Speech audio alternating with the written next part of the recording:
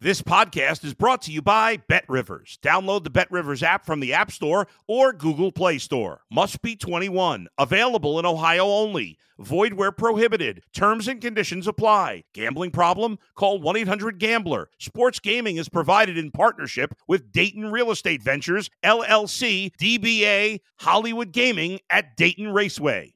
If you're a tennis fan, you'll love Betting Weekly Game Bet Match on the BetRivers Network. Whether you're a bettor or just love tennis, you'll enjoy the in-depth analysis each week of the tennis calendar. Subscribe to Game Bet Match today from your favorite podcast provider.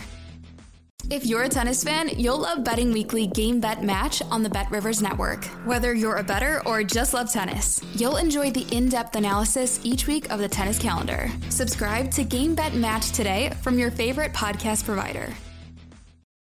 You're listening to Sports Bettor's Paradise on the BetRivers Network. All right, Jimmy Ott along with Bruce Marshall. The regular season is complete. Well, almost, minus a Maction makeup game this week as part of championship weekend. And we'll start off, first of all, Bruce, with the 3 games on Friday and then 2 early noon Eastern kickoffs on Saturday. Saturday is almost staggered like an NFL after Sunday afternoon with the early session, a noon, 3:30/4 o'clock, and 8 o'clock prime time. A couple of games there. So, Bruce, you were at USC and Notre Dame, and the Trojans ahead of schedule with Lincoln Riley.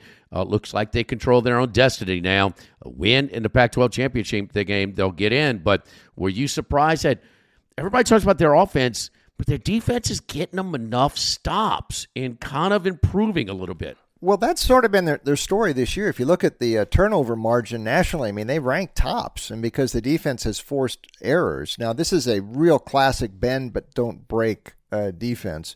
And sometimes they've broken, like the first game against Utah, and we'll be talking about that one later this week. But they have forced turnovers, and that's been big, and that sort of turned around the game the other night. Although that fumble that Notre Dame had at the start of the second half had nothing to do with SC. It was just a botched handoff from Drew Pine, and they dropped the ball, and then SC plopped on it. That was really the play of the game.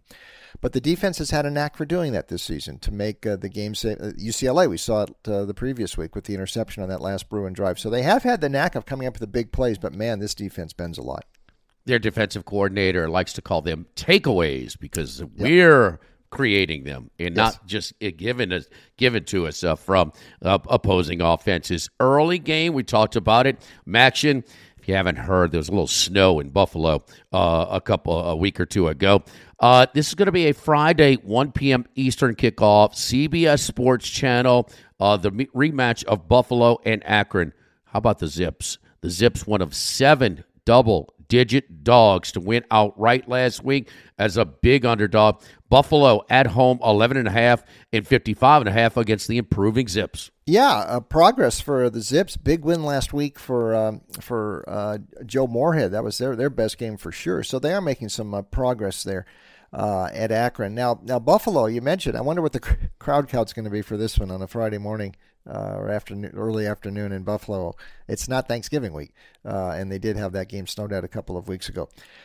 Buffalo, though, has put itself in a little bit of a pickle here because now they're at 5-6. They need to win to get to 6 in bowl eligibility.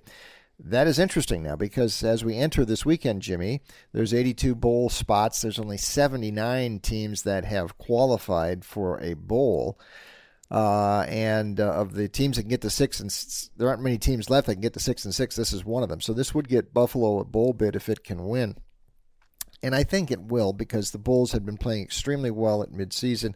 They had that 5-game win and cover streak, 6-game cover streak actually, 5-game win streak, and they just hit a couple of speed bumps in recent weeks. But I think last week was the big week for Akron for the big win. This will be one for Buffalo to get bowl eligible. Not many people will be there, but we're laying it with the Bulls. 31-14 Buffalo on Friday. All right. Then we get to stay on CBS Sports Channel on prime time. This will be a 7:30 Eastern kickoff Friday. Conference USA, they play on the home turf. So Texas San Antonio won it last year as an underdog at home against Western Kentucky. Bailey Zappi in that high-powered offense, and there was a lot of points in that game. Texas San Antonio already secured their berth in this game, maybe looking ahead a little bit. Fell behind UTEP 24-0 and stormed back to win a close game. They're 8.5, 67.5 against North Texas. The Mean Green in Conference USA is 6-2 in CUSA play this year. All right, 8.5, 67.5 Roadrunners at home. Yeah, and I think the Mean Green might have been looking ahead a little bit last week too, although they had to win that game to get here. And to win the tiebreaker over Western Kentucky. So they had a little scrap with Rice, too, last week, but they got there, and they won this game. By the way, these teams will be moving to the American pretty soon, so this is maybe the last shot we'll get to look at them in a CUSA title game. And UTSA has been awfully good the past couple of years, and we know about what Jeff Traylor has done. By the way, he signed a 10-year contract extension there last year. He doesn't want to go anywhere. He's very much at home there, and his name keeps coming up for some of these jobs, but I think he's off the market. He loves staying where he is.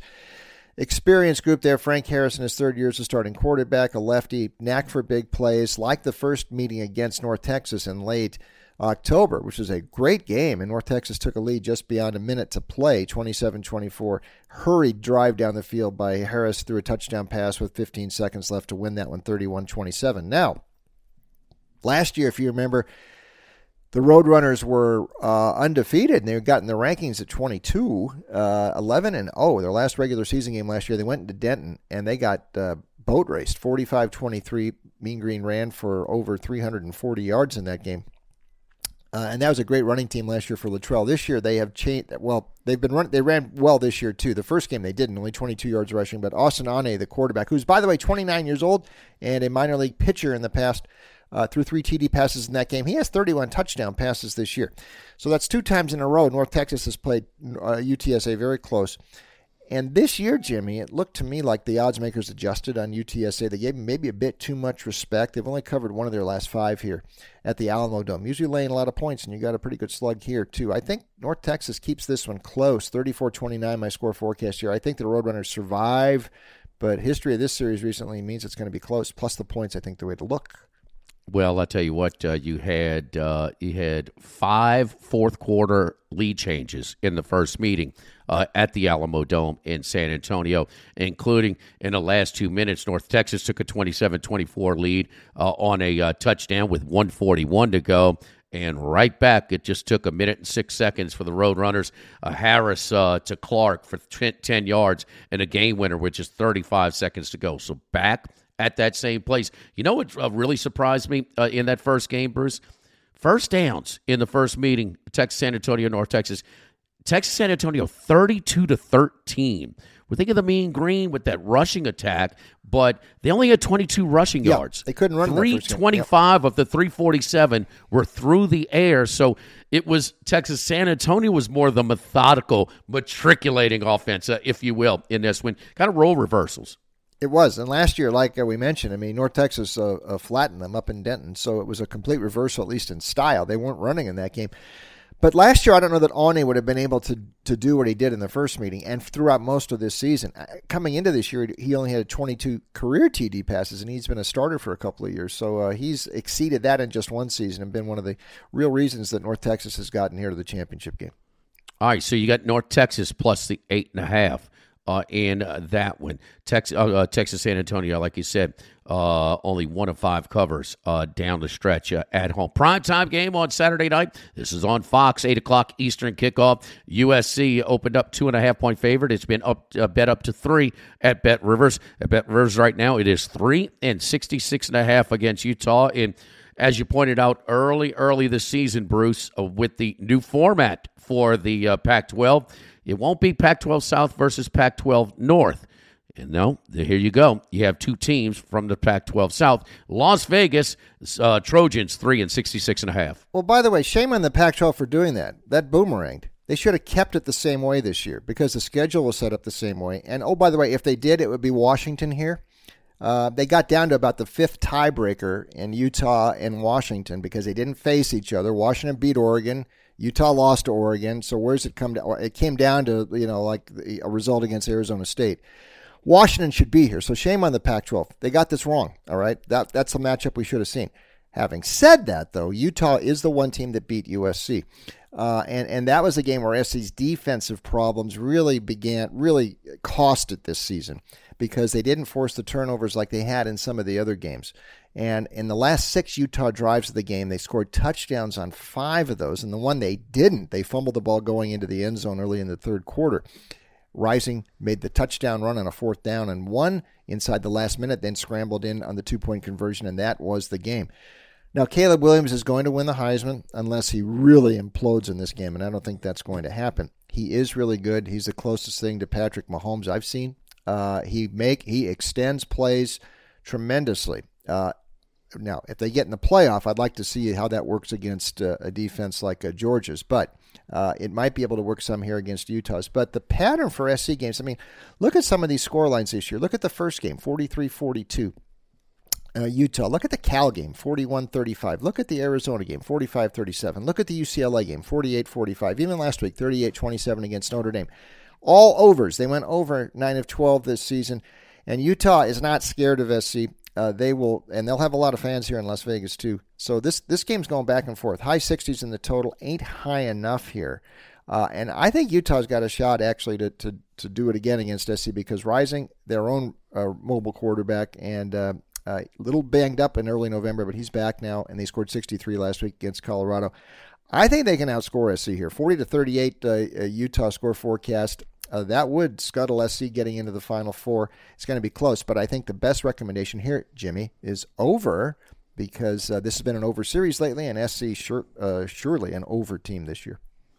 Okay, no question about that. And keep in mind, but that was a heartbreaker for USC. Probably should have won the game. I mean, I never felt like Utah was going to win it. 14-0, 21-7, and 28-14. 3 different 14-point leads in that game, and that was just in the first half. Then they led 35-28 and 42-35. So the Utes had the lead for all of 51 seconds of the 60 minutes in this game. And you talked about that 2-point conversion. It was all Cameron Rising as the play was not there, and he had to create on his own. So what a play he made. Difference in that one, you talked about turnovers. No, USC did not create any. Utah had 1. USC didn't have any.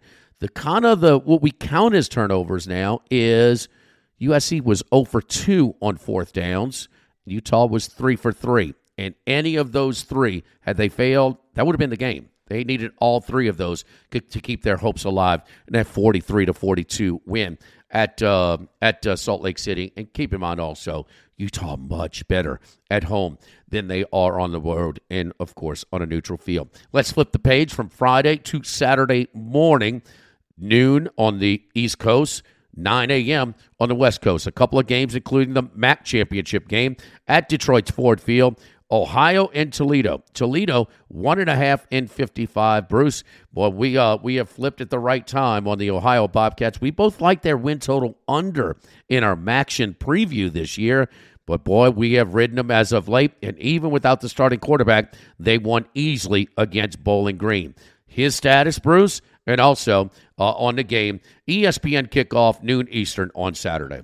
Yeah, I don't think Rourke's going to play here. And the backup Harris has looked really good when he came in. I mean, we kind of thought Rourke might play in that game last week, but he didn't. But Harris came in there, and they didn't skip a beat. And what Tilba Albin has got rolling for these guys right now is really something special. We've talked about them a lot in these MAC previews the last month, Jimmy, and how, last season and how it got off to a slow start for him there, taking over for Solich and all. But this year, put it together. Rourke, I thought, was a big reason for that. But it's not just him. I mean, Harris has come in and they've kept going. Defense has put up very good numbers. It's just a dynamic team, and everything is clicking. It hasn't been clicking lately for the Rockets. They failed to cover 5 in a row coming here into Detroit. We know that Finn is a dangerous quarterback, but I mean, that was a bad effort last week. And right now, all the momentum is on the Ohio side right now. And even if the backup quarterback is in there, he has not been much of a drop-off at all. So you got to respect these sorts of trends here late in the season, I think. And especially since, Ohio, almost every game has been sort of the same. They've just dominated all the way through in all these games. So obviously they've got something going good right now, and Toledo doesn't. So let's take Ohio U to keep it going again for another week, 38-27 for the Bobcats. That'll give them a MAC championship, and whatever the best MAC bowl is, there's a lot of them out there, and they'll find a spot somewhere. And good job by Tim Albin this year because he turned it around, really did. Okay, in the early game in the Big 12, as we get to the Power 5, noon Eastern kickoff on ABC, 12-0, undefeated TCU Horned Frogs. You want to talk about Coach of the Year? Nobody has exceeded their win total like TCU. It was around 6, give or take, a half a game. They're at 12. Unbelievable. 62 is the total. Remember this first matchup in Fort Worth. Kansas State led, catching 4.5, led by 17 in the late in the second quarter. Both Martinez and Howard went out with injuries. Now they're healthy. K-State is rolling again, but TCU, in a game that was expected to be much more competitive, just blasted Iowa State. And Iowa State's not as good this year. Matt Campbell, but check it. They rarely get blown out. Rarely do they get blown out, and TCU just blasted them on Saturday to leave no doubt. And the big question, does TCU have a game to play with maybe an Ohio State or Alabama kind of lurking at 5 and 6? Yeah, that's the question for them. They're not going in with that mindset because that's certainly no sure thing that would happen. I think they might get knocked out if they lose here. The non-conference schedule was not all that difficult, although, listen, they survived in the Big 12, which cannibalized each other this year, all those teams, except for TCU. They managed to stay above the fray and stay unbeaten. Sonny Dykes, I think he's going to win Coach of the Year. And in another year, I think Max Duggan should get some Heisman votes. I don't think he'll get more than Caleb Williams, but, this storyline for him has been great. He started off the season as one of their 3 quarterbacks, and then due to injuries, Morris and the others, all of a sudden Duggan took over. I kind of liked Duggan always before. Hard scrabble, tough runner, tough to bring down, but his passing really improved this year. Over 3,000 yards, 29 TDs, only 3 picks. So he's put up some big numbers. I don't know that the odds makers are giving TCU enough respect here. I think they're giving a little bit too much to Kansas State. Now, in that first game, Howard came in early when Martinez was knocked out. And Howard was the one who led those 3 straight scores for K-State. 10-7 down, turned into 28-10 up. And then TCU came roaring back with 28 straight points. Howard went out, but just for a series for Rubley in the second half. He came back in the fourth quarter. But by that point, Duggan and TCU had gotten going again. And we saw that all season long from TCU in the fourth quarters of these games. They've outscored foes. I think it's 78-40 in the fourth quarter, the second half of the season. Some big rallies in the fourth quarter there, and they own that fourth quarter. And the big plays and big play weapons there. Kendra Miller, the running back, has had several big runs this season. And Duggan can also have long touchdown runs too. I think they're underestimating TCU here too much. Too much respect given to Kansas State for some of those big wins, and they are good. And Howard looks like he's in there at quarterback again, and he has been no drop-off from Martinez. His stats are just as good. But I just don't think they're giving TCU enough respect here. And I expect the Horned Frogs to win this game. 33-24, my score forecast there. And that'll get them in the Final Four. And who would have seen that before the season? No, unbelievable. And keep in mind that now listen, definitely it's easy to go back and do not put too much emphasis on the previous meeting when you're talking about these championship games, minus a little bit of an advantage sometimes for the team that lost. I get that. But 28 unanswered by TCU late in the second quarter and in the second half. Kansas State did not score in the second half. Their last score was with 9 minutes to go in the second quarter to take a 28-10 lead. So, and listen, from Martinez to Howard, come see, come saw. That's they're different skill sets, but I think the level of effectiveness are equal. It was a dip off in that one series, and you wonder how less than 100% Howard was when he came back. That's over a month ago, and so we'll see about this one. But boy, I was impressed on how they, all these scares, and here's Iowa State, who's kind of likes to muddy up the game and keep it close, and they just blasted them away. I was impressed in early on. So Bruce's picks again Friday in the early session on Saturday. It is TCU minus 2.5. Ohio plus 1.5. Over in the Pac-12 championship game, USC Utah at 66.5. North Texas plus 8.5. That is a big number in the Alamo Dome. And then Buffalo minus 12 against the improved Akron Zips. For Bruce Marshall of the Gold Sheet, I'm Jimmy Ott. This is the Sports Bettor's Paradise on the Bet Rivers Network.